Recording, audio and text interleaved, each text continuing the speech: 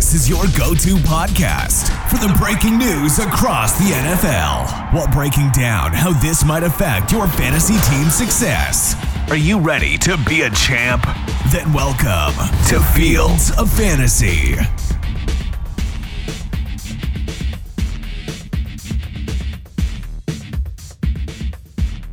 How's it going, everybody? It is your boy, Johnny B, and we are back here for another daily deep dive with Fields of Fantasy, halfway through the NFC East, and we're moving over to the New York Giants. Start spreading the news. Yeah, start spreading the news. Dowie's here, as always, and we're going to crack straight into it with quarterback Danny Dimes. Dowie, talk to me. QB 12, ADP of 108, finished QB 9 last season. What stands out for me was he ran for 708 yards and he had 7 rushing touchdowns. I'm not a Danny Jones fan. I don't think he's a very good quarterback. But under Brian Daboll, I think he's got him playing to the best of his ability. He schemed around him.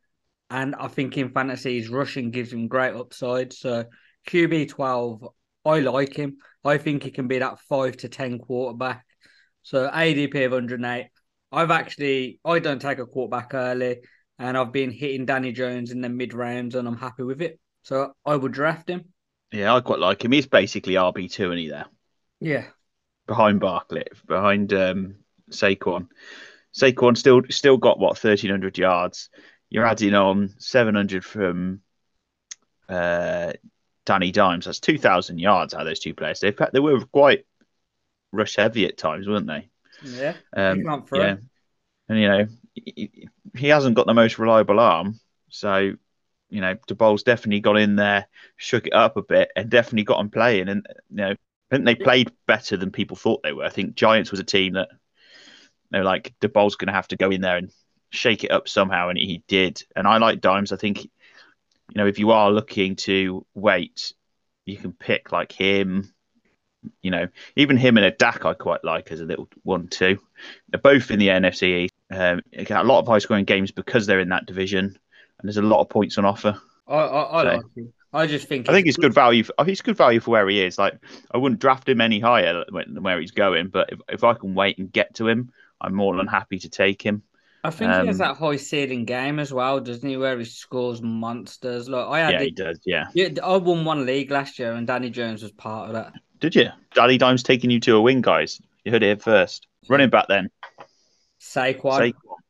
RB3 and ADP of 7. Back healthy. He did look fit last year, what he hasn't done last 2 years. He finished RB5. Yeah. He's an every down back, isn't he? He gets all the rushes, he gets all the pass catch. He gets the red zone work. He had 10 touchdowns last year. I still think Giants are a run heavy team.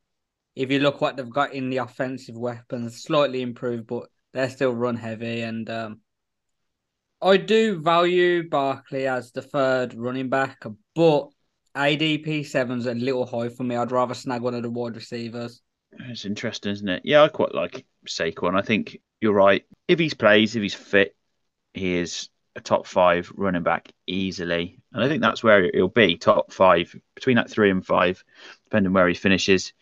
I mean, last year, he pretty much had quite a similar season than he did in his 2018 season. Yeah, in his rookie year when he went for 1,300 yards, had one more touchdown, but wasn't as involved within the passing game because Danny Dimes can't throw that well.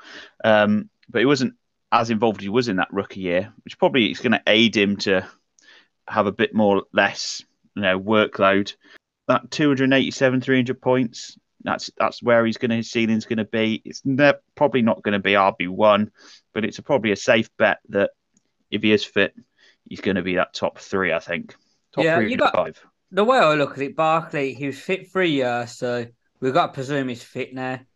Yeah. When you look at, say, the top 3, Ekeler, CMC, and Barkley, you would presume Barkley will actually get more workload, won't he? Mm.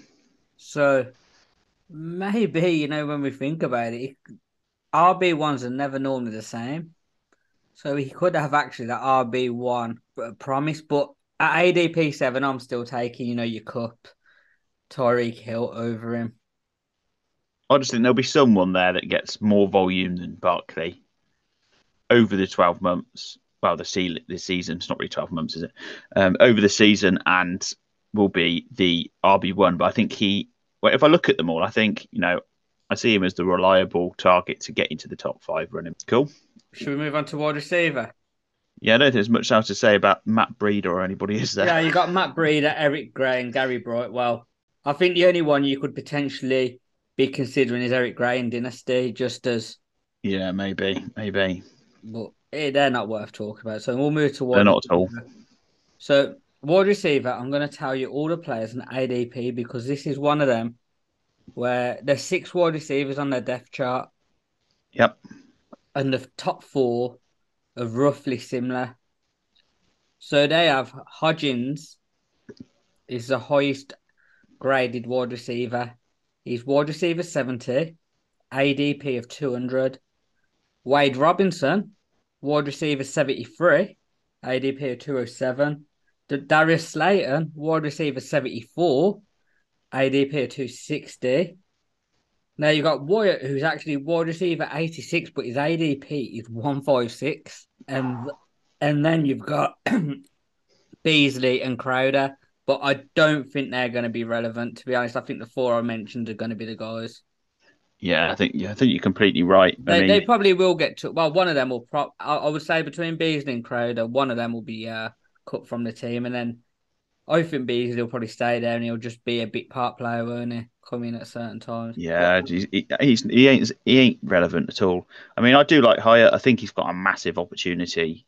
Yeah, to take the DWR1 role. The Hyatt is the one I personally would take the gamble on because he has that elite speed. We know Danny Dimes loves them big balls over the top, and Hyatt's the type of guy who would go for them. Now, Slayton has been in them opportunities, but he's just not that guy, is he? He has flashes of good games, but I think Hyatt's there to take over wide receiver 1.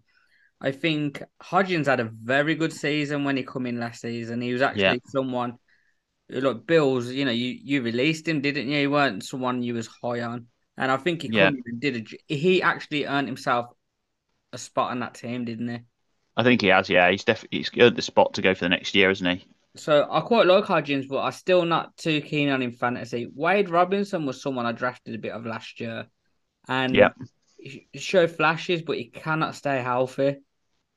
It is a problem. So, if he stayed healthy, I think I'd have him ahead of Hodgins. Yeah, he would be ahead of Hodgins. Definitely. My thing is with drafting these Giants wide receivers, if you take a couple of them, you could get yourself a wide receiver 1. You really could. And you're talking like 13th round for like Hyatt. And the other wide receivers that are around them, I mean, Dubes, I'm not that keen on. Watson's a better wide receiver, in my opinion. Rondale Moore, he's not going to be wide receiver 1, most likely. Darnell Mooney's ahead of him. He's not, is he? Because Moore's there now. But and Tyler Boyd, he will have best ball games that are good, but he also has to then compete with Higgins and Chase. So I'm actually looking at it and thinking, the 13th round year, you're looking for punts more than people that are going to be giving you points week in, week out. You're looking for a punt that could do, and around there, he's probably the only guy. I mean, Nico Collins in Texans now, you're not going to touch him either, are you? No. Because Texans are Texans. Jones has got too much competition. Jag and the other guy's Mingo. So for me, Hyatt around there, he's worth a little punt, I think, because he really could be UR1. The only thing you have got, I do remember, we was all on that Bateman hype last year. Remember, like his wide receiver fully. But then he was wide receiver in a team that was run heavy, so that could be the thing with Giants as well. So, but you know what? I'm definitely throwing a dart at one of these players, and it's probably going to be Hyatt. I mean, the thing with Bateman is it's hard to compare his season, isn't it? Because Bateman actually started well. First 2 games got 13 points and the 20 points, but then actually following that, he had a couple of quiet games and then got injured for the rest of the season. Yeah. So it's hard to compare the situation because you can't predict injuries. But, So it's going to be an interesting situation. And, some of these Giants wide receivers will most likely be on the waiver wire at some point across the season. And I imagine we'll be picking one of them up. Yeah, but It'll be a rush for one of them. If I'm drafting, I'm definitely grabbing Hyatt out of all of them. Same. I mean, the others will probably, they're going to get drafted right at the end of drafts. Yeah. So should we move on to tight end? Yes, interesting conversation with the tight end situation, isn't it? So Darren Waller, what's the story then? What's the story? Darren Waller was a Raider and then he left us. He did. Should I get a violin out? You're not that bothered, are you, really? No, it's tight end 5 and ADP 68. He will be actually their wide receiver 1 when you think about it. Now, probably. Darren Waller, as a receiving tight end, I think is number 2 or 3 behind Kelsey and Andrews. Him and Andrews have both had elite seasons, haven't they? So my issue with Darren Waller is he hasn't done nothing for 2 years. He was injured for the season before. Last season, he played, but I don't think he was fit. Now, sometimes these players, they just, as much talent as they have, they just drop off in NFL. Look at Kenny Golladay, was a top 10 wide receiver, got paid like a top 10 wide receiver, and he's just dropped.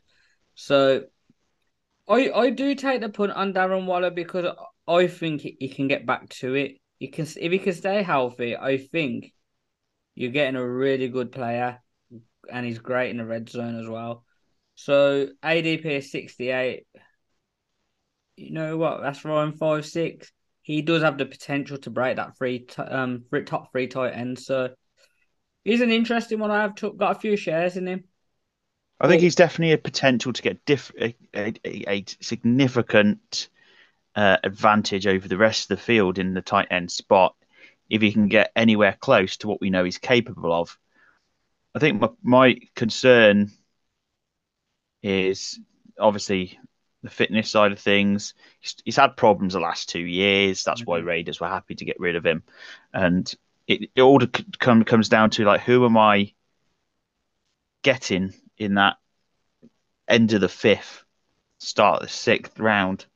And you're in that situation where you've got your Cam Akers, Chris Godwin, Goddard's going the same place, Swift, Kamara.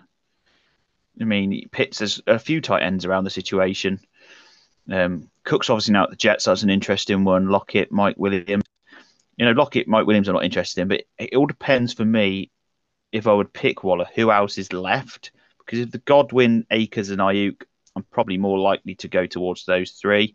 But if they're gone, then I think Waller's a solid option because it is significant upside if he does well.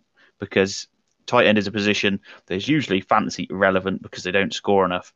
But we know that Waller has the capabilities to hit towards those 220s to 270s points totals, which are massive, especially when, only one tight end last year scored over 200 points. So if you're getting 276, huge, because you get 70 points over all your rivals apart from the guy that's got Kelsey. I agree. I think there's a massive... I just hope he does bring... Well, saying that, as a Raiders fan, we kind of think we don't want him to. Then our 3rd round looks all right for him, doesn't it? But yeah, definitely. He's got all the talent. It's all on his fitness. It is. But, draft with caution. And he's in the situation where they're going to have to rely on him if he is fit. You looked at Bellinger. He had some flashes last year. He never had huge point scores, but I just think Danny Dimes might rely on him quite a bit as well in the passing game because quite a lot when they're terrible QBs, it goes down to either a slot receiver or a tight end quite a lot because he can't throw the ball and it's quite closer to him. So we'll see. But yeah, that has been the New York Giants. Hope you've enjoyed listening and join us tomorrow where we'll be finishing off the NFC East with Jalen Hurts and the Philadelphia Eagles. Thanks very much for listening. Sada.